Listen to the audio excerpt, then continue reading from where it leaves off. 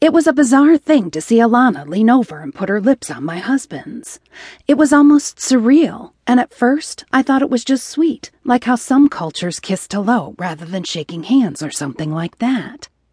It was impossible, though, to think of the kiss as chaste when she opened her mouth and I saw her tongue flick out. I felt anger rise up, but before I could react, I took a deep breath and turned to Alana's husband. I pressed my lips against his, and he was stiff for just a moment, but then Conrad put his hand on my cheek and kissed me back. Now there was a tongue in my mouth, too, and as shocked as I felt about it, and as jealous as I felt about Alana kissing my husband, it never occurred to me not to kiss and to kiss passionately. It felt odd since I hadn't kissed anyone other than my husband in 14 years, but it also felt wonderful, and I decided the whole idea of a vacation on the mountain in the old rickety cabin was a good idea after all.